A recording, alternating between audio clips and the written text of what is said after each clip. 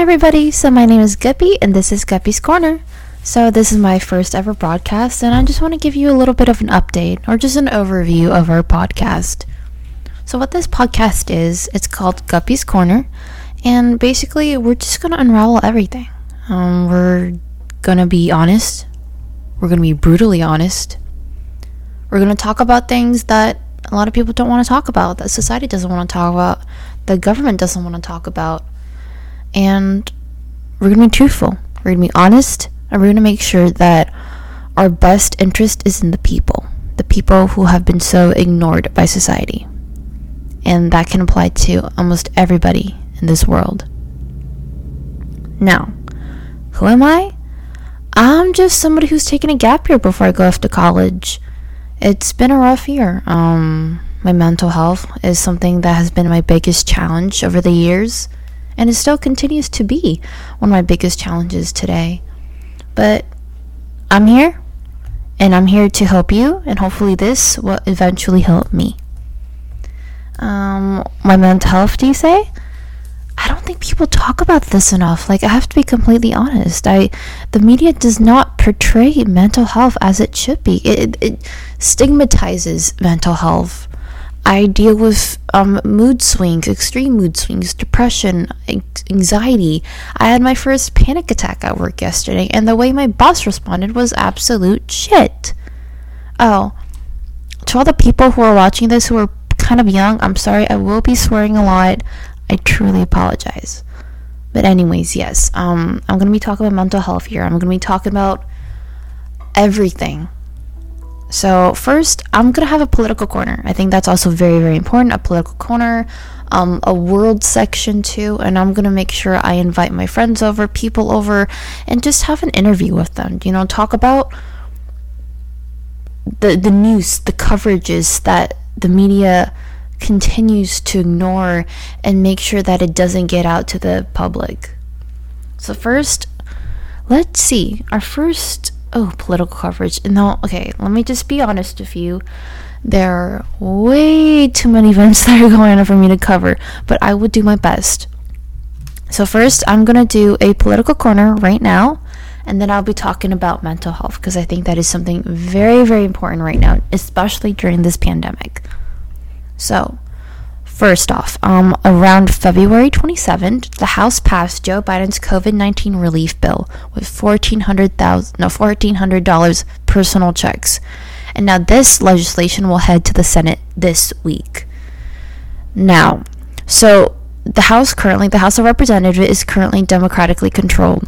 That is why this was able to be passed. If it was not, then this definitely would not pass, as no Republicans, none, have voted for this COVID relief package. Now, let's look at this. This bill is also called the American Rescue Plan. And what really annoys me is that two Democrats voted against this. A Democrat from Oregon and a Democrat from Maine, Representative Kurt Schrader and Representative Jared Golden. Fuck you guys. Now this is going to head to the Senate, and it's going to be a lot harder than it was in the House of Representatives, because it's evenly divided right now in the chamber.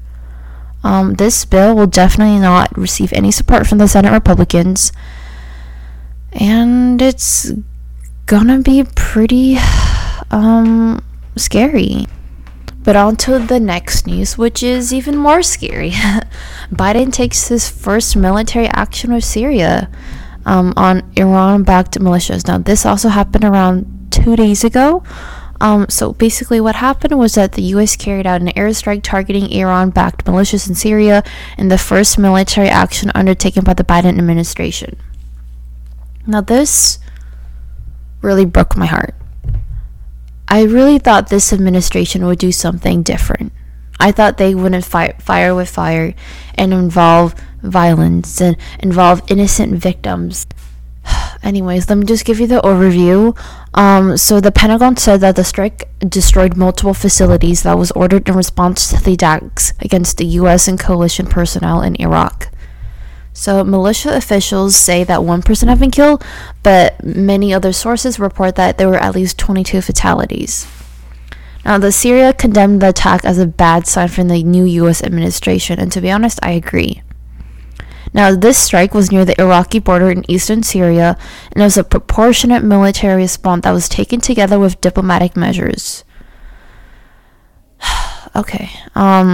So this happened. What happened before this? The civilian contractor was killed in a rocket attack on U.S. targets earlier this month.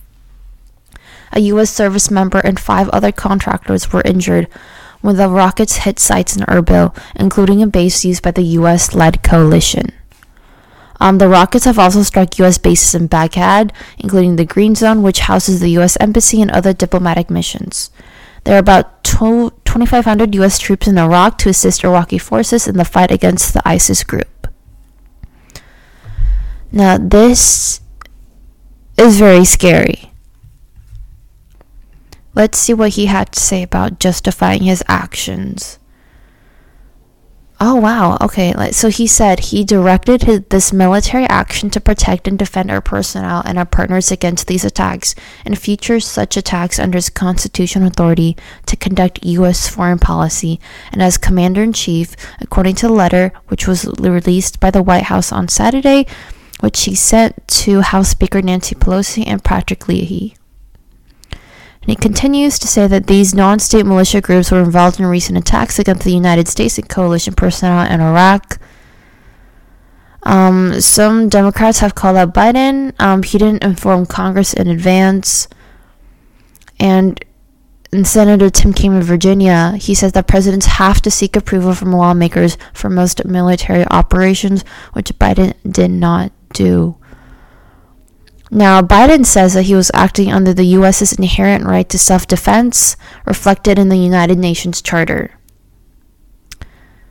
Now, I have no words. I'm not going to comment on his letter and how he justified his actions, but I will say that I'm extremely, extremely disappointed that he continues this U.S. tradition of killing innocent victims and continuing to bring violence into this world.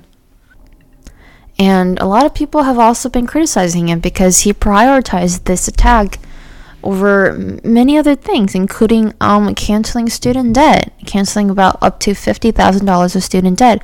People are drowning in student debt, especially during this pandemic. It's extremely hard to pay for that.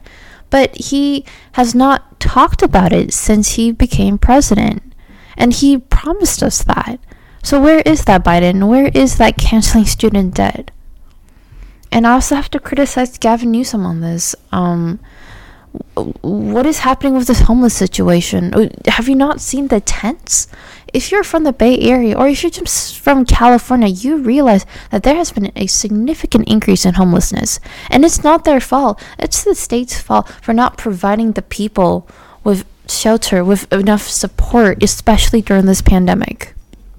And with the increasing wage gap going on, especially in the Bay Area, people are getting kicked out of their homes. Have you seen the gentrification?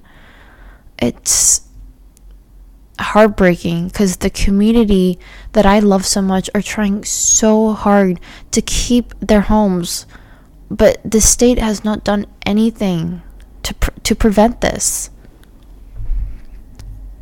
Okay, so let's go on to mental health. Now, mental health is also something that hasn't been talked about in the media.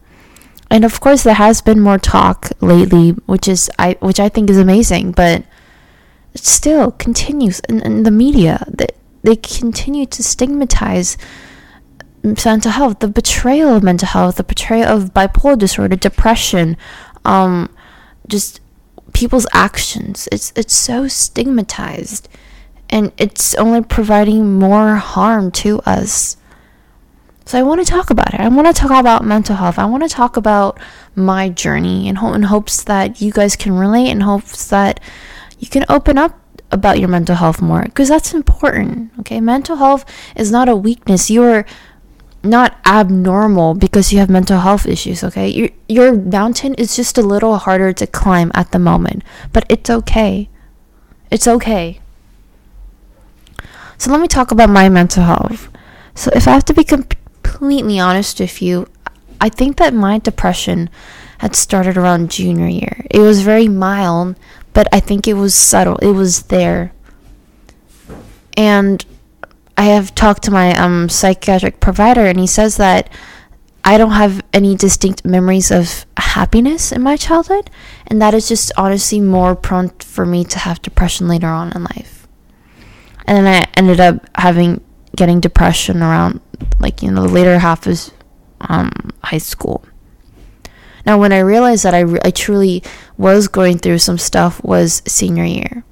College apps, all the stress and anxiety really, really built up. And I didn't realize I had such bad anxiety. I didn't even know I had anxiety. I thought it was just normal.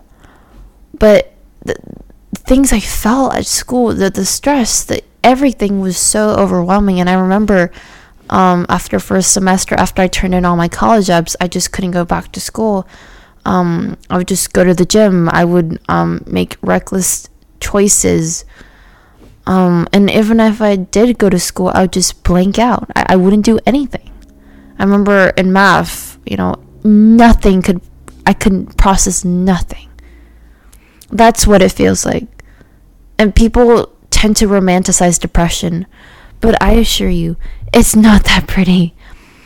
It is hard, and it's not something that you can cure. It's not something that goes away in a couple weeks or a couple months. It's lifelong. This mountain is something that you continuously have to climb. And that's what makes it so scary, because there's no visible indication of mental health. Of course, yes, your actions differ, but there's no clear indication. And a lot of the times people are able to hide it so well. They can put a smile on their faces and cover up the fact that they're hurting inside. And I think that's why mental health is so important and also so scary. So yeah, I've been diagnosed with generalized anxiety disorder, depression. I do have to talk to my therapist. I have to start talking to her again. I stopped because it just didn't work with me. And I also wasn't ready to kind of just confront some facts about myself, because it was my very first time.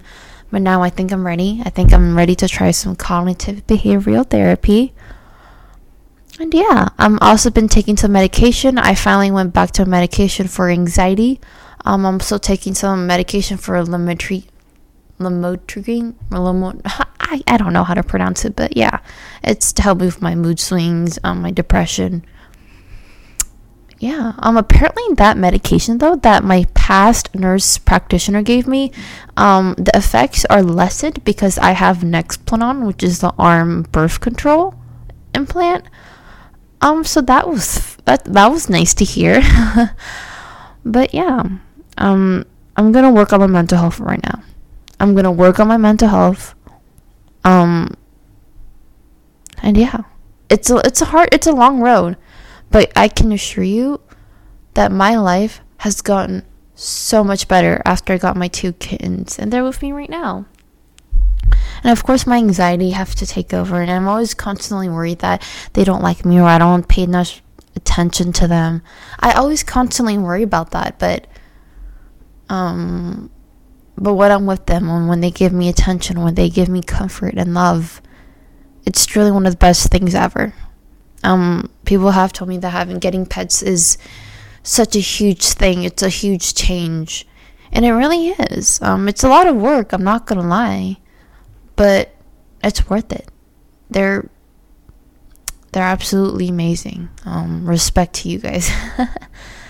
So yeah, this is it. This is my first podcast. This is my first messy, emotional, dramatic podcast, A Guppy's Corner. And I hope to see you guys again next week. Thank you guys for listening. I love you.